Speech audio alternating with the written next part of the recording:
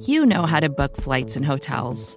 All you're missing is a tool to help you plan that unbelievable travel experience. That's why you need Viator. Book guided tours, excursions, and more in one place. There are over 300,000 travel experiences to choose from, so you can find something for everyone. And Viator offers free cancellation and 24/7 customer support for worry-free travel. Download the Viator app now and use code Viator10 for 10% off your first booking in the app. Find travel experiences for you. Do more with Viator.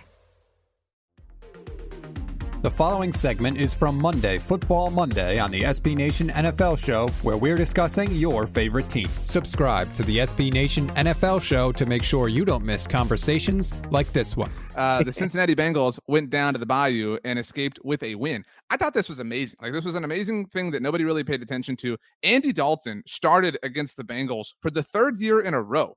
In his 3 seasons away from the Bengals, all with different teams. He beat the Bengals with the Cowboys. He beat the Bengals with the Bears. He did not beat the Bengals as a quarterback for the New Orleans Saints. Great Alvin Kamara game, but the Bengals outlasted them 30-26, the final score. Jamar Chase finally woke up, 7 catches, 132 yards, 2 touchdowns. Welcome back. Joe Burrow had 300 yards exactly, 3 touchdowns through the air.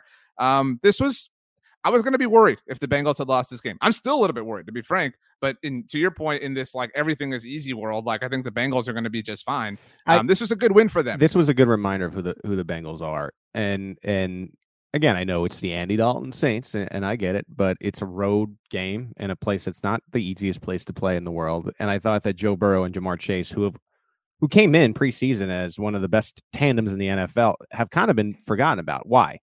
Well, they're 3-3. They have losses to the Ravens and Cowboys and Steelers, but back to that parity point, I would argue with you, like they've lost by a total of 8 points in each game. Ravens 2 points, and aren't there like their 3 losses all happen on the final play of the game? Yeah, right. The Bengals, Cowboys 3 points, Steelers 3 points. So Ravens and the Ravens 2 points. The Ravens 2 points, right? So very easily they could be undefeated. I know it's insane to say that, but or they could be 5-1 or 4-2.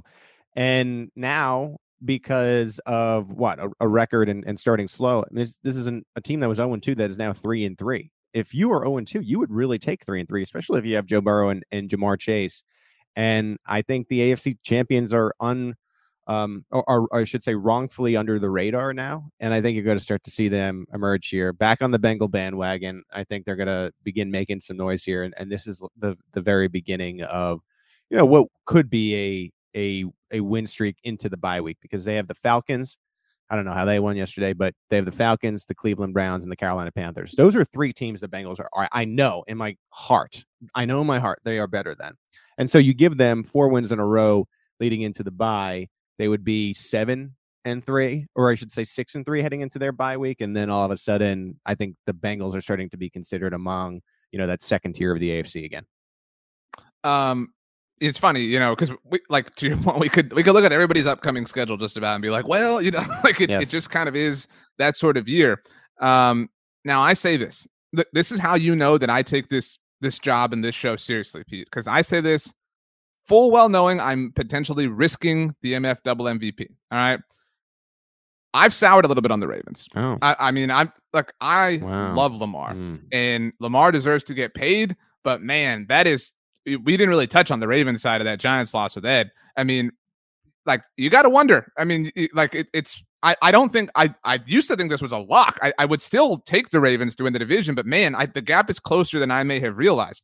Lamar had a very bad decision at the end of that game where there was a mishandled snap, and rather than either running out of bounds, which we know he can do, or eating it or throwing it away, threw it across his body trying to complete the reception, and there was a pick there, and that was the game. That was the game. We're about to learn, we're about to get a lot of AFC North, because within the schedule, so the Ravens have the Browns this week. That's a noon game, whatever. But then the weeks after that, they are at Tampa on Thursday Night Football, and then at New Orleans on Monday Night Football. But 2 weeks from now, the week that the Ravens are in Tampa on Thursday Night Football, later on, so they start the week, the Ravens do on Thursday Night Football. The Bengals are in Cleveland on Monday Night Football. And then again, the following week, the Ravens on Monday Night Football. So we're about to get like a under the microscope look at this division. Bengals definitely have a chance. So good for them. You can hear the rest of this conversation by subscribing to the SB Nation NFL show wherever you get your podcasts. More to-dos, less time, and an infinite number of tools to keep track of. Sometimes doing business has never felt harder, but you don't need a miracle to hit your goals. You can just use HubSpot, because their all-in-one customer platform can make growing your business infinitely easier. Imagine this: high-quality leads, fast closing deals, wildly happy customers, and more benchmark-breaking quarters. It's not a miracle, it's HubSpot. Visit HubSpot.com to get started today.